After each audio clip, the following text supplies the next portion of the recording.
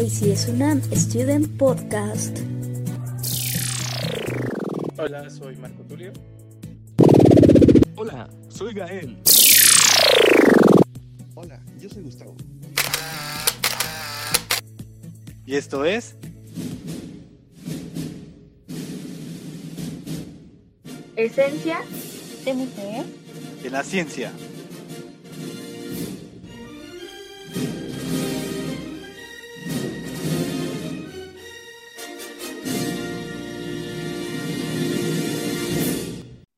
Hola a todos, bienvenidos de vuelta a una nueva edición de ACS Student Podcast de la Semana de Ciencia de Mujer en la Ciencia. El día de hoy nos acompaña una mujer súper extraordinaria y pasaremos a hablar de ella en un momento. Ella es licenciada en Ciencias Agrogenómicas con honores por la ENES Unidad León de la UNAM. Actualmente realiza la maestría en Ciencias en el INECOL con una orientación en Biología Evolutiva y Genética del país. Ha realizado diversas estancias nacionales e internacionales. Ha participado en 3 congresos nacionales y 1 internacional. Colaboró en la publicación de 2 artículos y en el capítulo de un libro. Pertenece al grupo de divulgación científica Adéntrate a la Biología, donde genera contenido acerca de agricultura y genética. Ha dado diversas conferencias en línea y cuenta con su propio proyecto de divulgación científica, Maíz Mutante, donde toca temas relacionados con las ciencias agrogenómicas. Bienvenida, Itzel. ¿Cómo te encuentras el día de hoy?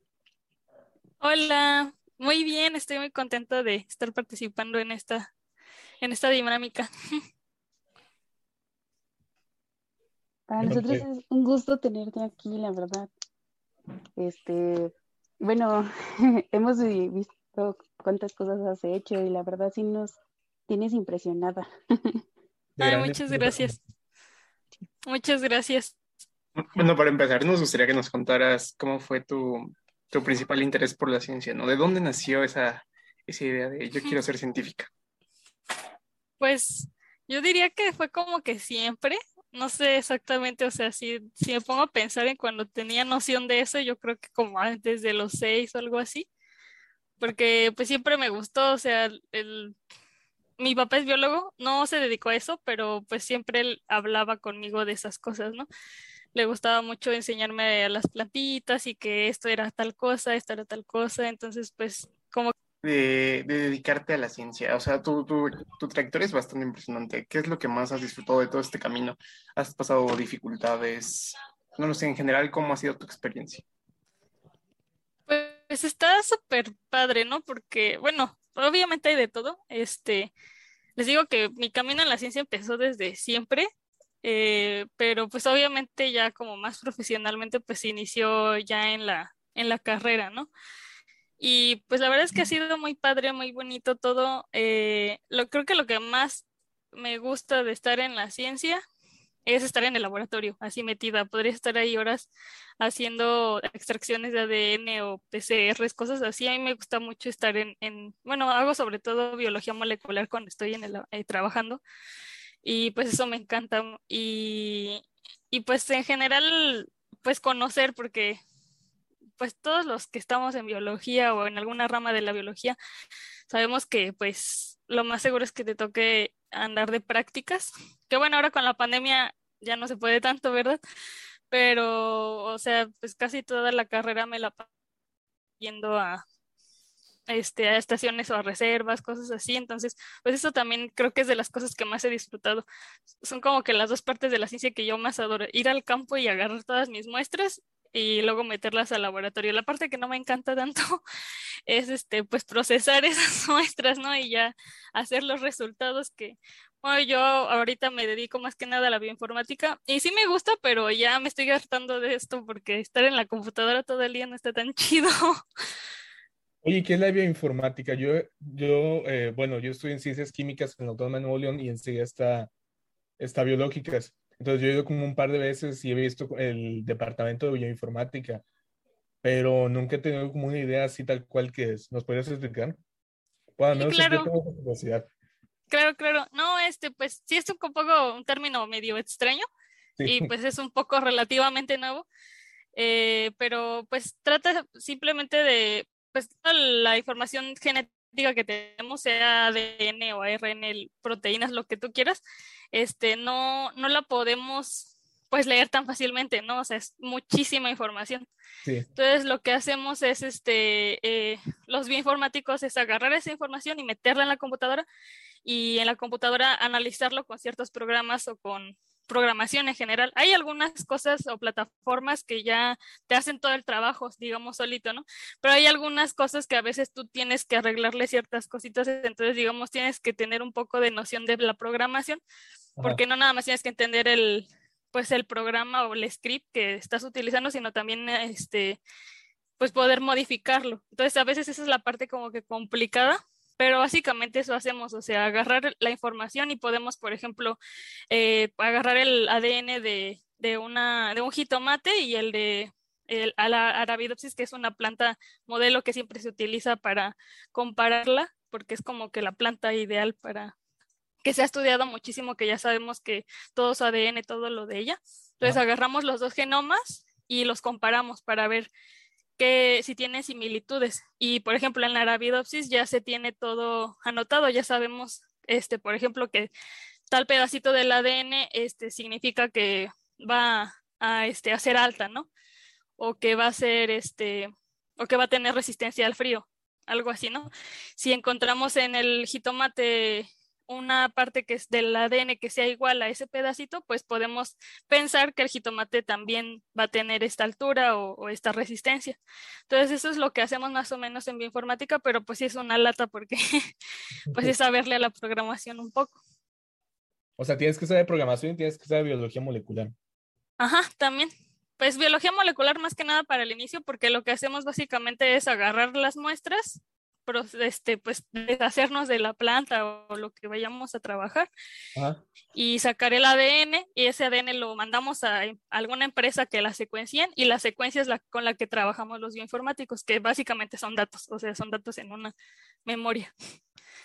Ok. Suena interesante. Muy Ah, complicado, pero está chido. Sí, me imagino, suena bastante divertido, ¿no? O sea, complejo, pero eso que te gusta, te asusta, pero te gusta, ¿no? Ajá, algo así. Estaba leyendo en tu semblanza que has publicado un par de artículos. No sé si nos puedes platicar un poco más sobre las temáticas, la cuestión. ¿tienes Claro. artículo?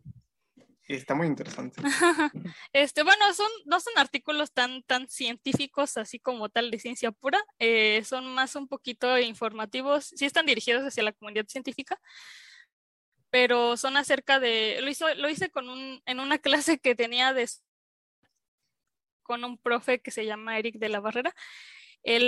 Pues uno es con todo el salón, literal, hicimos un trabajo como pues grande de ver las 100 propuestas que había dado AMLO, de cómo se iban a manejar no me acuerdo cómo se llama, pero son como las propuestas que él planeaba hacer, ¿no? En su sexenio.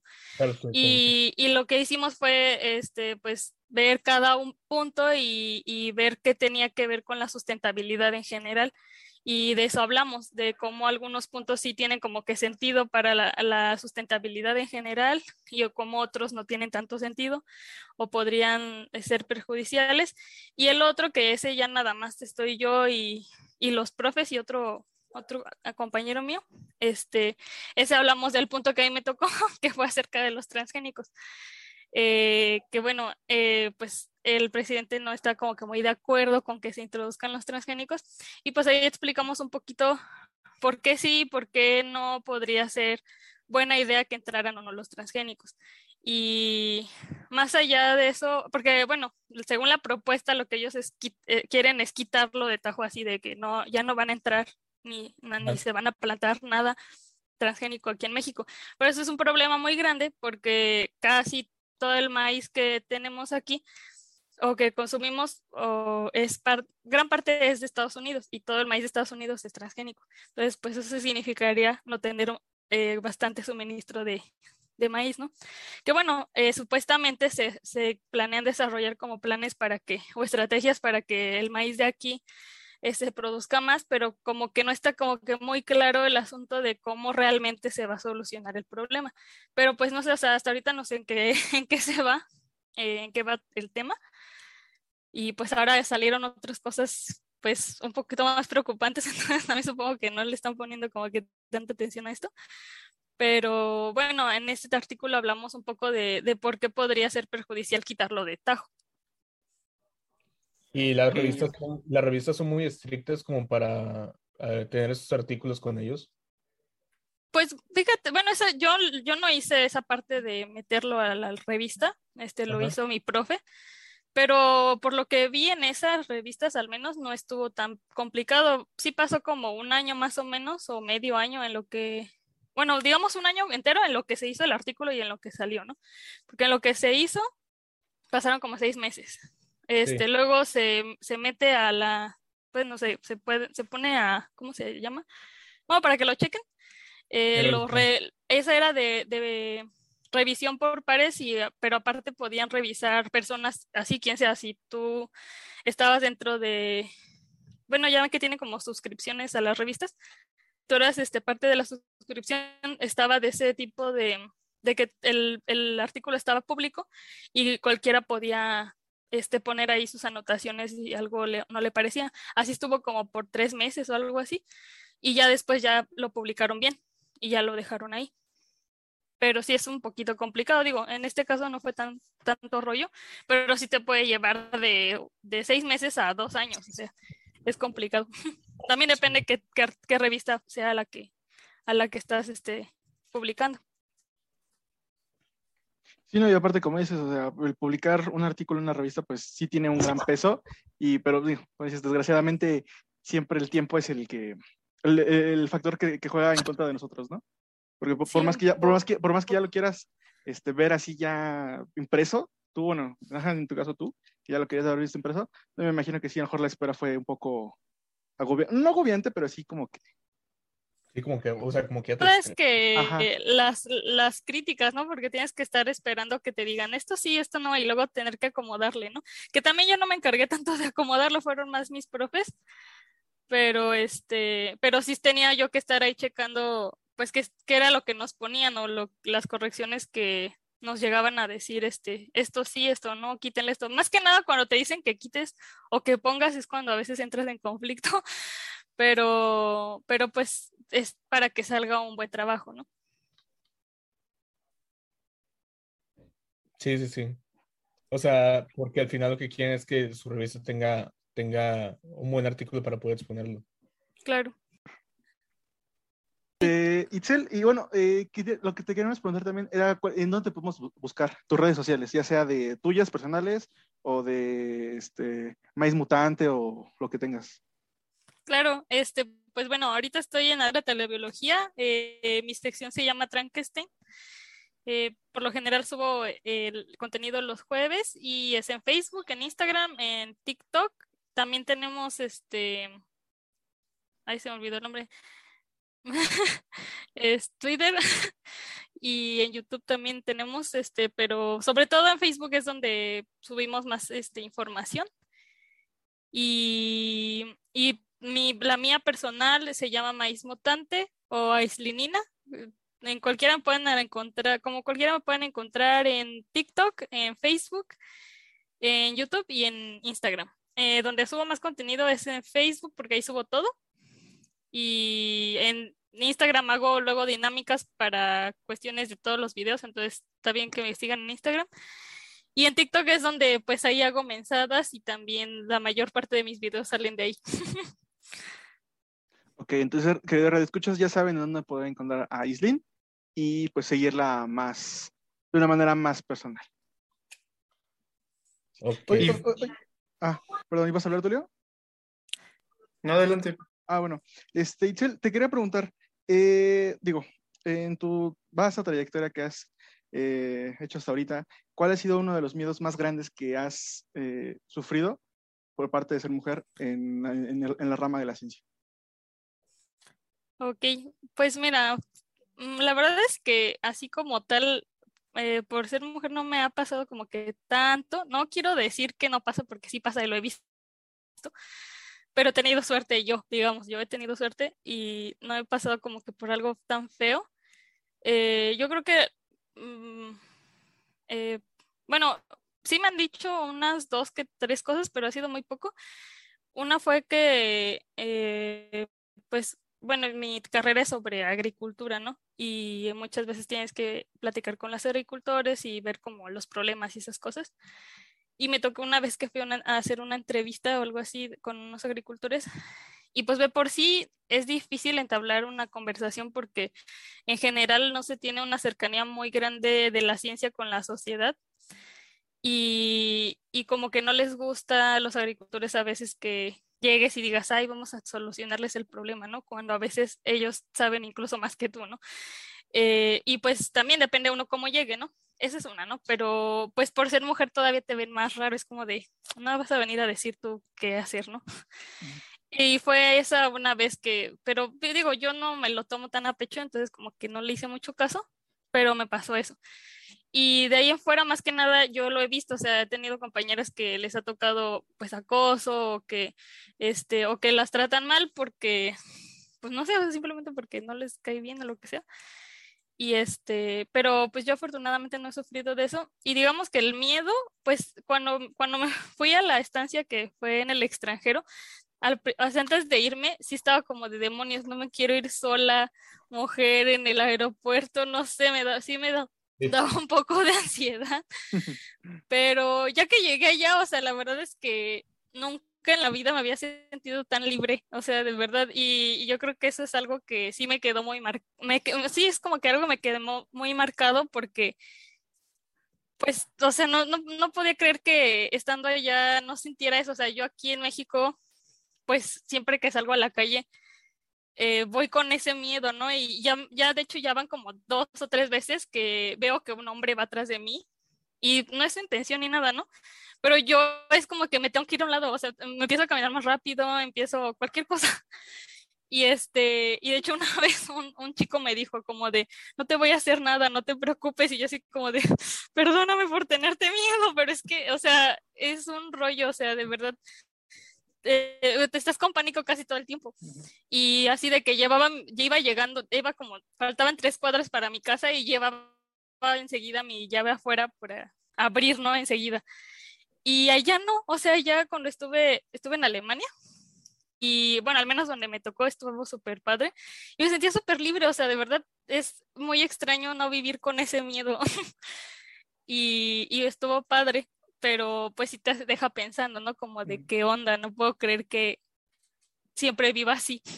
Sí, exacto. Y como dices, o sea, ¿cómo es posible que en tu propio país, en el que se supone que pues sí eres originaria, estás, ahora sí que tienes tu vida aquí todo construido, sientas miedo y en un país que no conoces, ni siquiera conoces a la gente, no sabes ni la lengua, o sea, te sientes más a gusto, ¿sabes? Sí, Sí, bien extraño, pero sí. sí, no, sí, sí, bueno, no, como hombre, no puedo entender ese sentimiento, pero pues sí entiendo que ya en estos tiempos las mujeres sí viven con cierto miedo. Yo creo que Pero bueno, todos tenemos esos riesgos, ¿cómo? porque a mí también, yo creo que todos al final tenemos ese riesgo de que algún día te puedan llegar a robar, pero en el caso de los hombres no es algo tan, no es un riesgo tan grande en comparación de las mujeres, porque aparte de que te roben, te pueden secuestrar o algo por el estilo. Entonces, aquí en México ese problema sí es muy, muy grave. Y es increíble, como dices tú, Gus, que vas a otros países como Europa y que no corras esa clase de riesgos. Sí, sí, la verdad es que sí te deja pensando. Sí. Y cómo no toman, porque obviamente hay muchos mexicanos que han ido a Europa, ¿por qué no toman como ese ejemplo de los europeos y lo traen a México para evitar todo ese tipo de situaciones? Sí, bueno, es complicado. Claro, Estamos en un claro, país un poco machista, necesita mucha deconstrucción, pero Sí, demasiado. ahí vamos, ahí vamos. Sí. Pero bueno, dejemos de lado las cosas tristes y pasemos ahora a, pues, lo chido. ajá, de todos tus proyectos, Itzel, ¿cuáles? Bueno, tengo 2 preguntas que van prácticamente de la mano. Uno, de todos los proyectos que has realizado, ¿cuál ha sido el que más te ha marcado, tanto antes como después en tu vida científica? Y también, si nos puedes hablar un poquito acerca de tu proyecto de divulgación científica que es Maíz Mutante. Ah, ok, claro. Pues mira, No sé, o sea, creo que hay de todo. Yo creo que la primera vez que me marcó así mucho fue cuando decidí estudiar esta carrera, que fue en la prepa, o sea, porque ahí también hice cositas pues de ciencia. Me metí a un grupo que se llama Jóvenes a la Investigación, que mi profe de biología me invitó, o sea, vio que me gustaba mucho y me dijo, ay, pues vente a mi grupo, ¿no? Y digamos, era un lugar como una línea de investigación en la prepa y podías hacer cositas. Yo trabajé con mosquitos drosófila y hacíamos de, de 3 o 4 meses y luego hacíamos como un congresito chiquito. Perdón Y que te pues fue interrumpa. como que, Perdón que te así interrumpa. dime, ¿Dijiste mosquito qué? drosófila, Ah, es la mosquita de la fruta. ok, Ah, ok. ok. Tenía esa duda, disculpa, ya puedes continuar, discúlpame. Sí, de hecho, justamente esta mosquita es súper conocida en la genética porque es como que con lo que más se utiliza, o bueno, con las primeras cosas que se empiezan a estudiar ciertos medicamentos o cosas así, porque es muy conocida, igual que la planta esta que les había mencionado, que era la Arabidopsis. Es un animal modelo. Y pues estaba súper padre, digamos que fue como la primera experiencia que tuve, pues de ciencia, ya como tal ciencia, no como lo que yo me imaginaba cuando veía Big Man. Este, y fue como que la parte en la que me marcó que dije, no, sí quiero estudiar aquí, quiero pasármela en el laboratorio. Y luego, pues bueno, todas mis estancias me han gustado, pero yo creo que la que más me marcó fue cuando decidí hacer mi tesis, porque pues me marcó para bien y para mal, porque todos saben que hacer una tesis suena muy chido, pero la verdad es que no está tan chido. No me suena chido eso.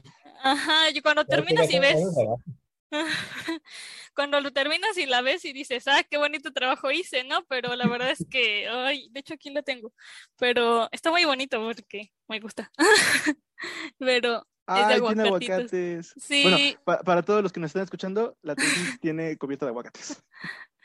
sí, está muy padre, me gustó cómo quedó, pero bueno, el chiste es que me gustó mucho el tema porque era acerca de una área que a mí me gusta mucho, que es la fitopatología, y yo estaba como que muy decidiosa entre estudiar eso de fitopatología o algo de evolución, porque fue lo que más me gustó en la genética.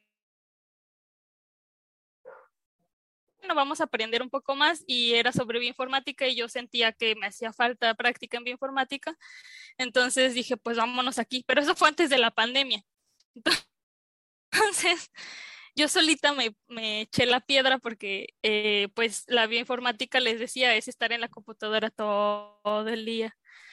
Y pues me la pasaba en la computadora y casi no hice nada de campo. Mi asesor afortunadamente pues me llevó a congresitos y me llevaba luego a las prácticas de sus alumnos o cosas así. Y por eso llegué a salir un poco y conocer gente, pero si no, o sea, yo me lo pasaba haciendo mi trabajo en la computadora y eso no me encantó. Aprendí muchísimo porque creo que ahora sí puedo decir que sé bioinformática, pero pero la verdad es que me adelanté a la pandemia y mi lumbar ya no la soporta. Pero, pero pues me di cuenta que sí me gustaba la bioinformática, pero que definitivamente no era lo único que me quería, o sea, que me gusta como herramienta, pero no me gusta dedicarme a esto, ¿no? Y digamos, esa fue como el otra que siento que me marcó bastante. Y pues de ahí yo creo que más que nada ya en el ámbito de la divulgación, pues bueno, yo inicié este proyecto de maíz mutante antes de entrar adentro de la biología. Lo inicié, pues no sé exactamente la fecha exacta porque yo abrí mi TikTok un marzo, cuando acaba de empezar la pandemia, y hacía puras mensadas, no, no, nada que ver con ciencia. Me ponía a grabar a mis perritos y así. Este, y luego dije, pues siempre había querido tener un canal y nunca me había decidido. Y dije, bueno, ya vamos a hacerlo, ¿no? Y no sé exactamente en qué mes inicié, pero mi primer video fue acerca del ADN. Y ya de ahí seguí subiendo videos. Pero pues, o sea, ahora los veo y digo, ay, no, qué mal hecho, ¿no? O sea, se ve que tenía mucha pena, que todavía me sigue costando, me sigue Ya, dando cringe. pena de pronto. La luz, la cámara, todo, o sea, se ve muy, muy novato, ¿no? Pero bueno, Sí, el son, chiste es que, son esos videos que dices, ay, no, ¿por qué los hice, no? ajá, sí, dices, diablos. Pero bueno, y sobre todo la pena, porque yo soy súper penosa, desde chiquita he sido muy penosa y me ha costado mucho trabajo quitármelo y ahora ya no me da pena, pero sí me pongo nerviosa. Y y pues ya el chiste es que pues me metí a esto, estuve subiendo poquitos videos, la verdad no subía casi nada. Y luego encontré lo de Adéntrate a la biología y pues yo creo que esa fue otra parte que me marcó bastante porque pues he aprendido mucho a raíz de eso, o sea, en cuanto me metí a Adéntrate, este, Lalo, que es como el que es coordinador de todo, Lalo Moreno, bueno, Eduardo Moreno, él pues me aceptó en la página y por él conocí mucha gente porque en ese entonces yo no estaba en ningún grupo, porque hay muchos grupos de divulgadores en WhatsApp y en Telegram y así. Y yo no estaba en ningún grupo y cuando me metí adentro, él me metió a unos y pues a raíz de eso conocí mucha gente. Y pues la verdad es que la comunidad de divulgación es muy bonita porque se apoyan muchísimo y se comparten sus proyectos y hacen colaboraciones. Y pues la mayoría son así, o sea, bien lindos, bien así de que vamos a hacer esto y todos, sí, jalo y se arman, ¿no? Qué Y pues padre. está súper padre, ajá, y pues de ahí también, pues ya después, yo en TikTok la verdad es que he conocido mucha gente también, y también de que hablan temas relacionados a lo mío. Y pues es muy fácil entablar una conversación con ellos y decirles vamos a hacer tal cosa y lo hacemos, ¿no? Entonces, Entonces pues TikTok sí siento que debe fue ser otra parte de que interesante. me marcó. ¿Cómo? TikTok entonces sí tiene algo más que puros bailecitos. Ah, claro, Tipo, sí. Y o puedes sea, hacer bailecitos mientras haces divulgación, o sea, está súper genial. Yo amo TikTok. Pero bueno, el chiste es que a raíz de que me entré detrás de la biología, como que marcó eso de conocer mucha gente y de aprender también, porque yo no hacía infografías. O sea, siempre me había gustado y me gusta mucho el diseño, pero no hacía infografías. Y ya cuando entré adentro, me puse a hacer las infografías. Y digo, al principio me tardaba, no sé, 5 horas haciendo una infografía. Y ahora me Te entiendo. tardo 2 horas, ¿no? Algo así. Entonces es un rollo porque sí te cuesta bastante como y perfeccionista, pero dices, a ver, ya tranquila, tampoco es para tanto. Y aparte te vuelves más eficiente. Y pues también esto de que pues yo no sabía que, o bueno, no había pensado en, es muy obvio a lo mejor, pero no había pensado en que pues puedes hacer cosas por las fechas, ¿no? De que Día del Amor y la Amistad saco, no sé, algo de las hormonas del amor, ¿no? Cosas así, como que no, nunca me he puesto a pensar, ay, sí voy a hacer algo por cada mes en cada fecha. Y como que eso he ido aprendiendo a raíz de que metí a esta página. Y pues esas son como creo que las tres cosas que más me han marcado. Y pues lo otro sobre maíz mutante, pues les digo que inicié antes de Adéntrate, y ahorita, bueno, le puse, ese nombre no lo tenía, se llamaba Itzel Aislinn y ya, como mi nombre, porque yo no estaba muy indecisa de si ponerle un nombre o no. Al final de que siempre lo había pensado y nada más me estaba tardando y se lo puse porque mi idea, bueno, no sé si han visto mi intro en YouTube, que ya no he subido videos en YouTube, pero pero bueno, mi intro es un maicito que yo estoy inyectando y bueno, mi yo dibujo está inyectando y luego el elote, bueno, el elotito se convierte en un elotote y me come. Y le Qué sale boca y padre. ojitos y me come. Y mi idea era como una sátira a la cuestión esta de los transgénicos, que todo el mundo pues le tiene miedo, que dice, o sea, tú buscas transgénico literal en Google y te va a aparecer ahí una imagen con un elotito con ojitos, boquita y piernitas o cosas así, o que te sale muy típico el plátano cortado a la mitad y que tiene kiwi adentro, ¿no? Y a mí me da mucha gracia, pero también digo esto, ¿no? Pero, o sea, yo lo hice en forma de sátira a esta cuestión, porque pues es uno de los temas de los que yo más hablo y por los que más me han buscado. Y pues digo, no soy totalmente defensora de ellos y 100% transgénicos, ¿no? Eh, pero sí, no me gusta que los satanicen y que digan que es malo y le echen la culpa a todo eso cuando no es así. O sea, no, simplemente es una herramienta que puede servir muy bien en ciertos casos y en ciertos cultivos.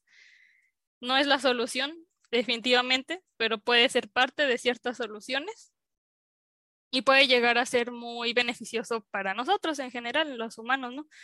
Porque pues tiene muchos beneficios, puede cosas muy conocidas que son las más controversiales como hacer su propio insecticida o su propio fertilizante, pueden tener, no sé, más resistencia a climas, porque pues sabemos que el cambio climático no se va a detener y pues muchas plantas ya no pueden con el calor o no pueden con las inundaciones, podemos hacer que sí se pueda. Hay otras cosas como el que te duren más, eh, más tiempo después de la cosecha y esto pues nos ahorraría mucha energía porque mucha comida se desperdicia porque no dura o porque no se tiene la refrigeración necesaria en ciertos lugares, ¿no? Entonces no llega al lugar de destino, ¿no? Entonces, si tuviéramos esta posibilidad, pues podríamos ahorrarnos todos estos problemas. Pero les digo, o sea, no significa que sea la solución. Obviamente tiene que llevar un protocolo, tiene que llevar ciertas, pues, buenas prácticas. Si no, pues no tiene mucho sentido. Pero, pero bueno, el chiste es, de ahí nació mi idea de hacer todo este proyecto. Y es por lo que más, pues me han contactado. Sí, no, o sea, y como dices, que... Ah, discúlpame, Tulio, no, déjame acabar mi idea. No, y como dices, o sea, pues sí, desgraciadamente mucha gente tiene mal vista de los transgénicos, o sea, y a lo mejor más pues sí, a lo mejor la gente que no está tan acercada, no tan acercada a la ciencia, pues como dices, va a decir, no, pues transgénico es malo, ¿no? O eso no lo tengo que consumir. Entonces, pues igual que bueno que estás, pues sí, ahora sí que pones tu granito de arena para poder explicar a la gente que al final de cuentas todo es malo, obviamente todo va a ser malo siempre, pero pues igual puede ser parte de la solución. Tal vez no una solución, pues sí, total, pero pues a lo mejor puede contribuir a. Sí, sí, es la idea. Oye, Itzel, habías comentado que realizaste una estancia en el extranjero. No sé si nos podrías comentar un poco más, porque mencionaste Alemania, así que suena bastante bien. No sé de qué trata tu Claro, trabajo, tu experiencia. claro, claro. Pues mira, fue por una beca de la UNAM, que se llama FONAM, algo así. Es algo sobre métodos de la investigación, no sé, algo así. Es para una estancia de investigación. Me fui un verano, fueron como 3 meses, y me fui a Max Planck, es un instituto muy reconocido en Alemania. Cuando le dije a mi papá, me dijo como de pinche chamaca, porque se emocionó mucho porque pues sabía del instituto. Y yo sí me voy a ir a Alemania. Y ya, pues la verdad es que estuvo muy chido. Al principio les digo, la verdad sí me dio mucho miedo, o sea, es complicado. Nunca había salido del país, ya había vivido sola porque toda la universidad fui foránea, pero, pero pues, o sea, es muy diferente estar en un estado, digamos, a 5 horas de tu casa, donde no conoces a nadie, al otro lado del mundo y donde no conoces a nadie. Entonces, pues al principio me dio mucho miedo, o sea, tampoco había viajado en avión nunca y fue mi primera experiencia, sí me asusté y me dio mucha risa porque bueno, mi primer vuelo, pasé a escala a Cuba y de ahí ya volé hacia Colonia, en Alemania, y y cuando llegamos, pues no sé si saben, pero muchos mexicanos y también los cubanos aplauden cuando aterrizan, entonces yo me quedé como de qué onda porque están aplaudiendo y ya aplaudieron, ¿no? Y yo estaba como que súper miedosa porque no tenía idea si podía llevar comida, o sea, no me quise, porque yo decía, ay, es que voy a extrañar el chile, la salsa valentina, mi tajín, cosas así, ¿no? Pero no tenía, o sea, yo como que estaba muy miedosa y decían, es que me van a detener en el aeropuerto, entonces no me llevé nada, o sea, me llevé así literal mi ropa y ya, ¿no? y pues no manches, tenía un montón de hambre y llegué, o sea, no me acuerdo qué hora salí de México, pero llegué a Cuba y en Cuba yo nada más había sacado dólares, no tenía dinero y me dijeron, me quería comprar algo y me dijeron, no, pues es que solamente aceptamos cooks, que son el dinero de Cuba, ¿no? Y yo como de rayos, pero no tengo, tenía que irme a otra, estación no me acuerdo cómo, a todo terminal, que literal estaba al lado, como a 2, 3 minutos, o sea, me podía ir caminando, sí me daba tiempo, pero bueno, el chiste es que me asustaron porque me dijeron, es que ya va a salir tu vuelo, tienes que agarrar un taxi, y yo, pero es que solo tengo dólares, y él así de ahí hay un cajero, y ya iba a ir a sacar dinero, y en eso, un señor me dijo, ay, este taxista dice que sí te acepta los dólares, y yo, bueno, y ya me cobró $10, $10 No manches. para ir al lado, al Ajá, al lado. lado. Y yo, maldita No puede sea, ser. pero pues ya yo andaba corriendo y pues ya ahí me acabé pues como la mitad de lo que traía porque yo dije, llegando voy a sacar más. Y ya el caso es que, no es cierto, tenía una parte que eran dólares y otra parte que eran euros porque dije, pues por si acaso, no tengo idea que vayan a aceptar. Entonces ahí me acabé mis dólares. Y llegué a la otra terminal, quería comer algo y en la tiendita no aceptaban más que dinero en efectivo. Y yo, maldita sea, ya no tengo dólares y solo aceptaban o dólares o cooks. Y ya nada más tenía euros y yo, maldita sea. Y pues ya no compré nada y dije, ni modo, me tendré que esperar a subirme al avión. Y en el avión estaba bien caro todo. Y yo, no, maldita sea, pues ya me compré un sándwich de $5. Digo, de 5 euros. Y Ay, yo, no. sí, estuvo súper caro y yo, maldita sea. Y por lo Pero menos, bueno, y por lo menos estaba bueno o sabroso. pues no, la verdad no, estaba muy frío. Pero bueno, el chiste es que ya llegué a Alemania y la verdad el primer día fue horrible, o sea, para mí fue horrible, fue horrible, fue horrible porque yo metí la beca, mis papeles en abril y más o menos en mayo nos avisaron que sí y yo me fui literal el 31 de mayo, creo, que era el cumpleaños de mi mamá, de hecho. El chiste es que ese día, o sea, literal tuve una semana para planear mi viaje y Alemania ahí te dicen como de, no, tienes que conseguir casa 6 meses antes porque si no ya valiste y no vas a encontrar nada. Y la verdad es que sí está muy cañón encontrar una casa y no encontraba nada y dije, pues ni modo, me voy porque fui a una junta de la beca y nos dijeron como de no pueden cambiar su fecha porque si la cambian les quitamos la beca y no hay vuelta atrás, o sea, le pusieron esa fecha, ni modo, o sea, si la cambian y si su boleto de avión dice tal fecha porque tienes que entregar los boletos, no, te le quitan la beca. Y yo dije, no, pues no, ni modo. Y ya compré el boleto, me fui, pero llegué a un hostal. Esa vez llegué a una habitación para mí solita.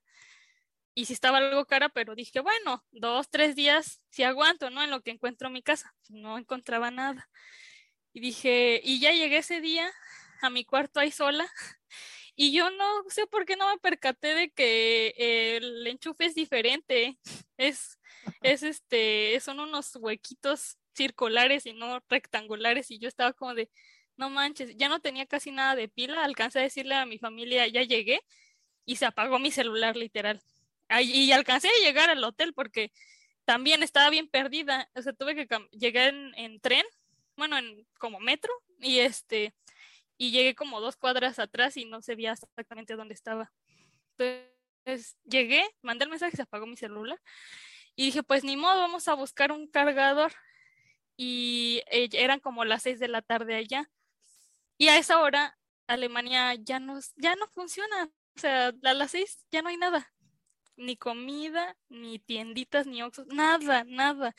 Todos descansan y ya. Porque aparte creo que era domingo, sábado, no sé. El chiste es que no había nada.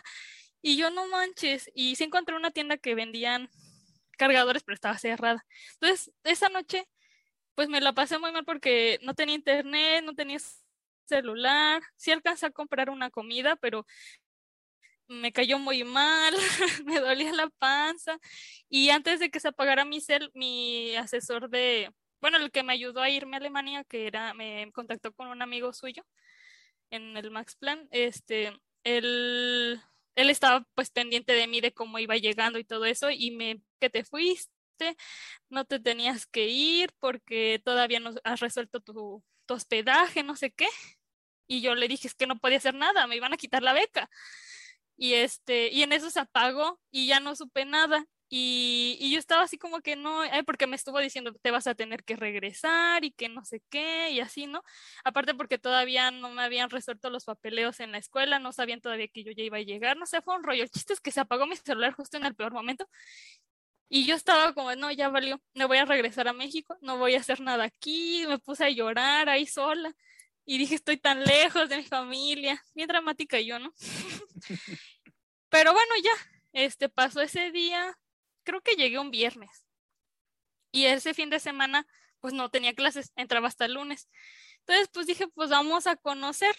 Y abajo en el hostal tenían un comedorcito que era así como buffet. Pues ya me compré mi buffet, estaba ahí comiendo, y fui a cambiar mi cuarto porque dije, si voy a estar aquí más de una semana, no me va a alcanzar para el cuarto solita.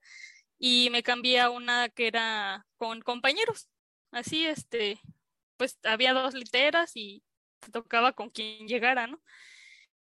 Y pues ya, me metía en esos y ya estaba en la recepción hablando en inglés con la recepcionista porque pues todos hablan alemán o inglés.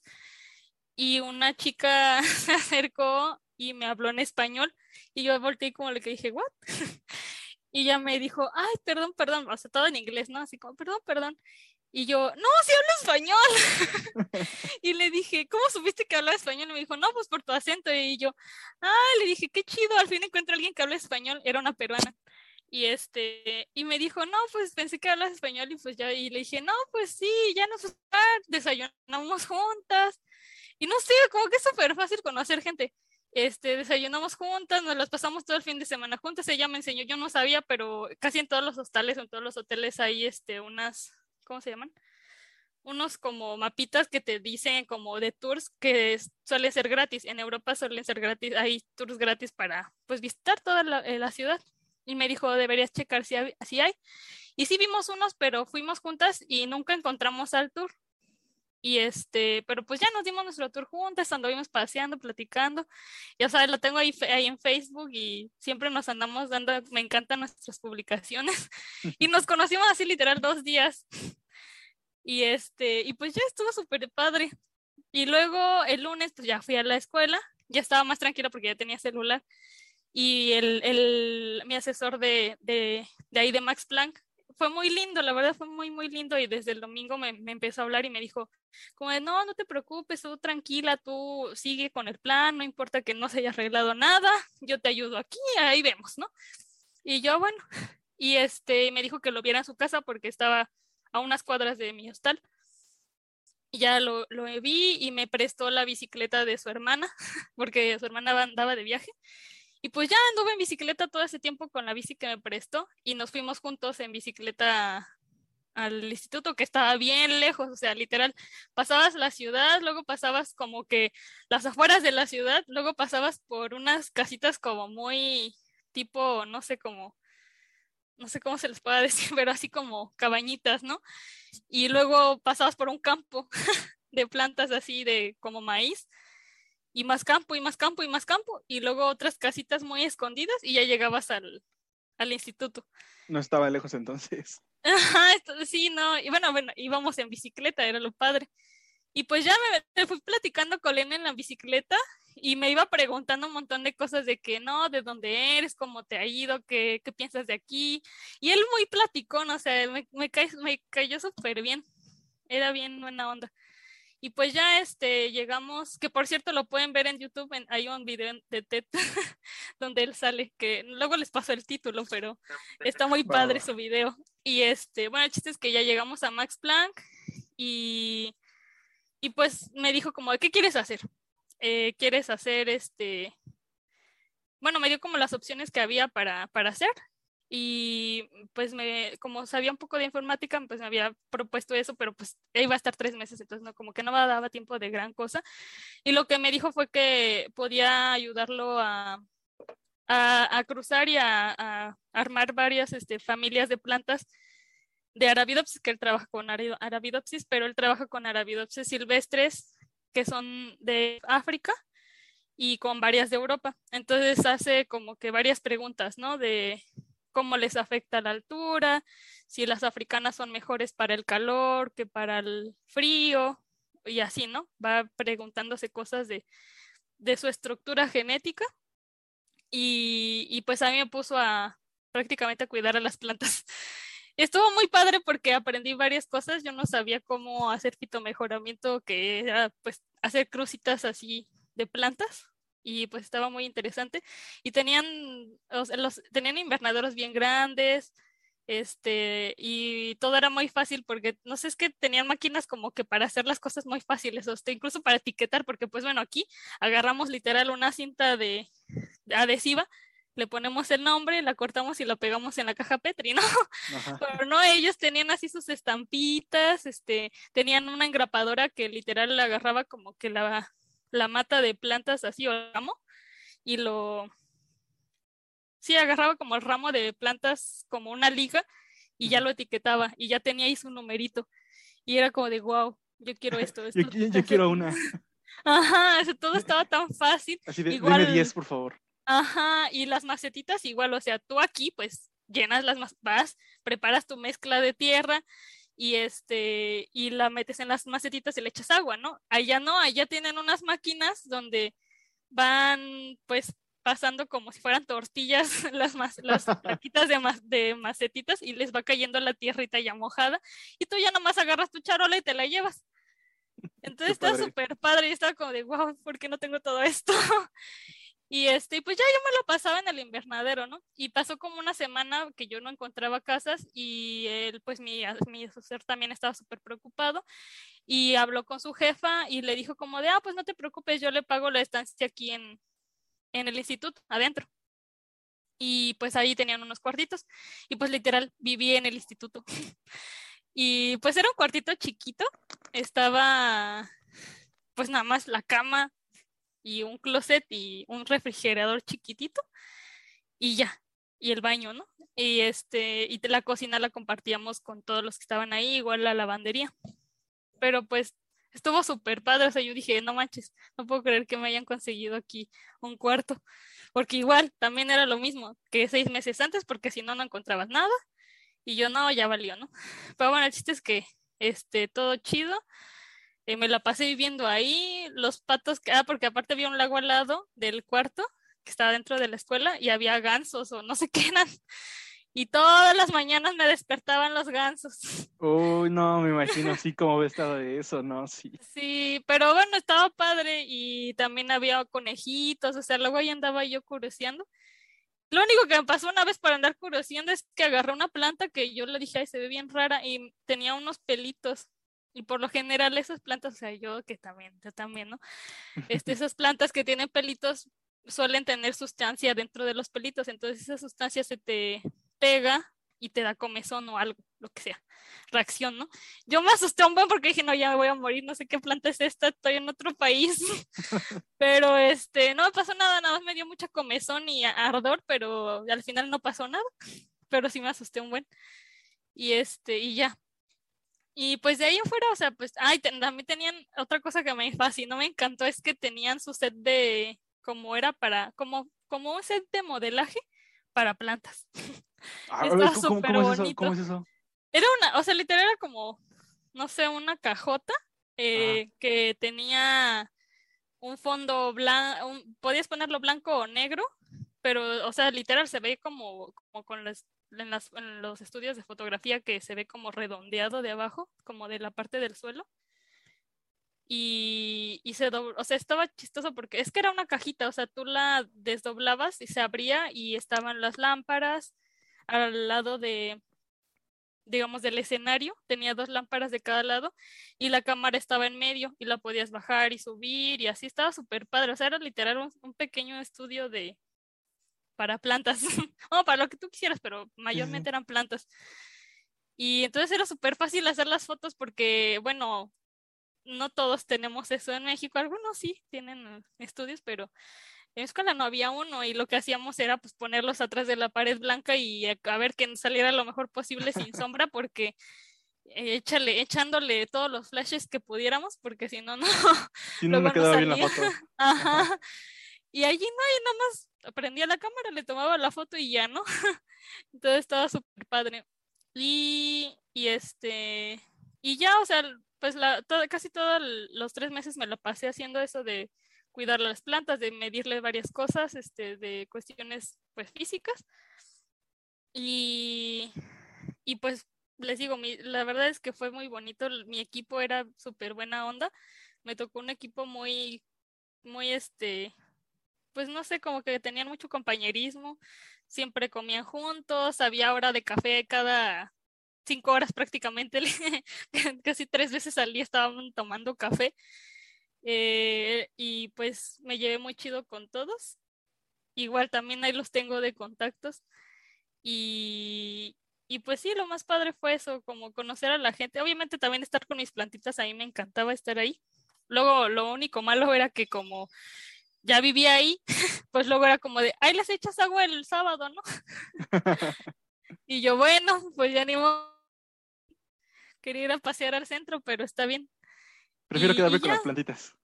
sí, bueno, la verdad es que ir al centro también era un rollo, y yo sí me aventuré dije, voy a ir a conocer todos los parques que pueda, porque allá los parques son bosques literal, o sea, no sé, son parques como, Muy pues, grandes.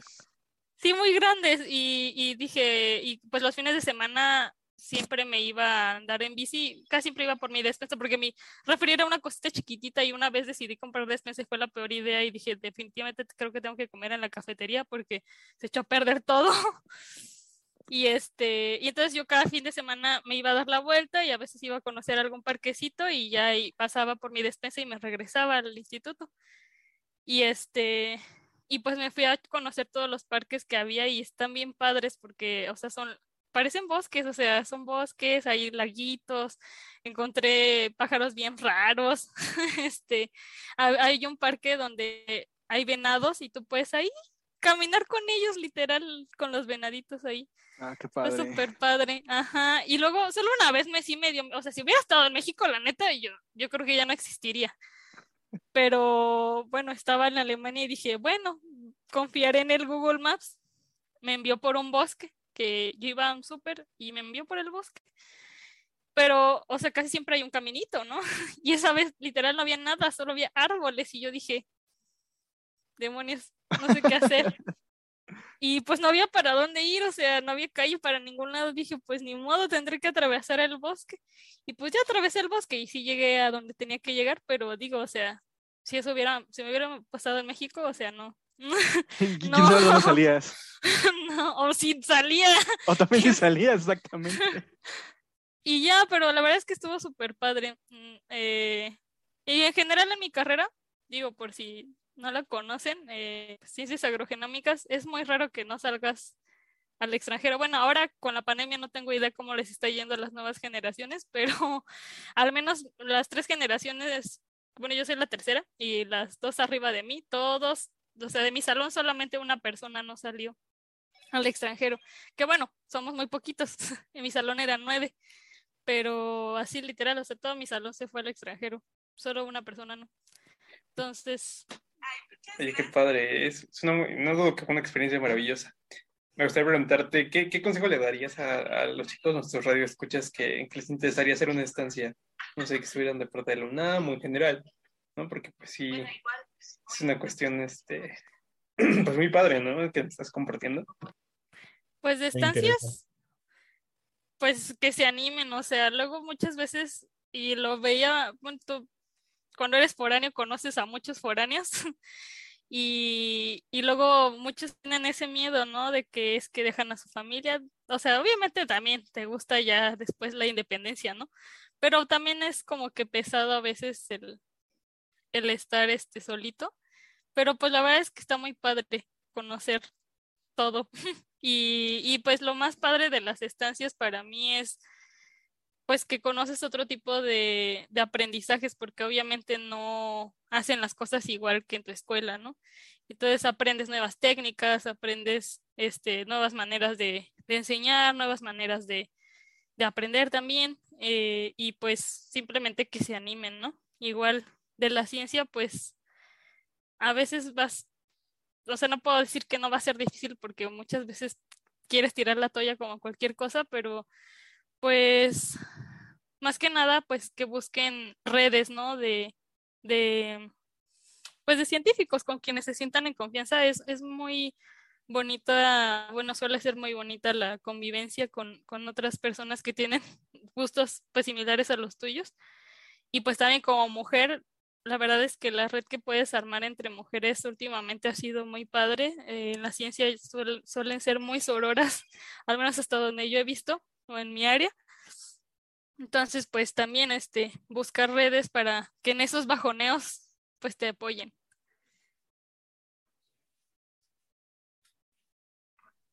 No, sí, sí, sí. Bueno, la verdad, muchísimas gracias. Pues ha sido una charla muy interesante, la verdad. Estuve muy padre pues sí, todo lo que nos contaste. La verdad, a mí tu anécdota de Alemania, la verdad, te juro que nada más de escuchar era como, o sea, era increíble todo lo que habías pasado en tan solo y en el primer día, ¿no? Ya como dices. Nuevas experiencias que Sí, fuera de... ajá, exactamente, son esas experiencias que a lo mejor, o sea, viéndolo, bueno, ajá, en primera persona, dices, no, pues a lo mejor hubiera hecho esto, o qué malo que pasó esto, pero ya en retrospectiva es como, no, pues qué padre, ¿no? Sí, pues sí.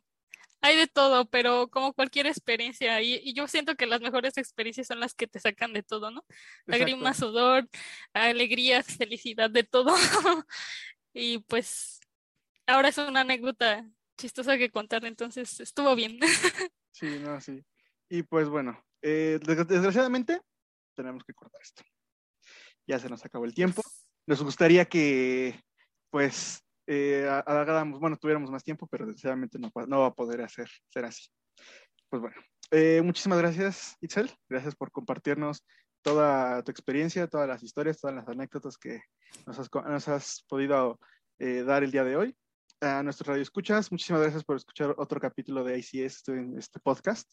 Les agradecemos su presencia o, bueno, sus escuchas en este nuevo capítulo de la Semana de Ciencia de Mujer, y pues esperamos que sigan estando en contacto con nosotros. Bueno, en toda esta semana, las demás actividades que restan de la Semana de Ciencia de Mujer en la Ciencia.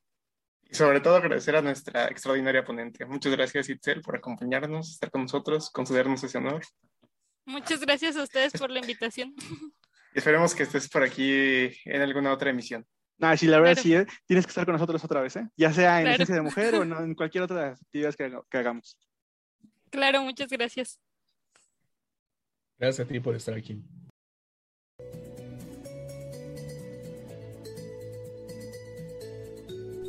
Visita nuestras actividades del 7 al 11 de marzo en Esencia de Mujer en la Ciencia.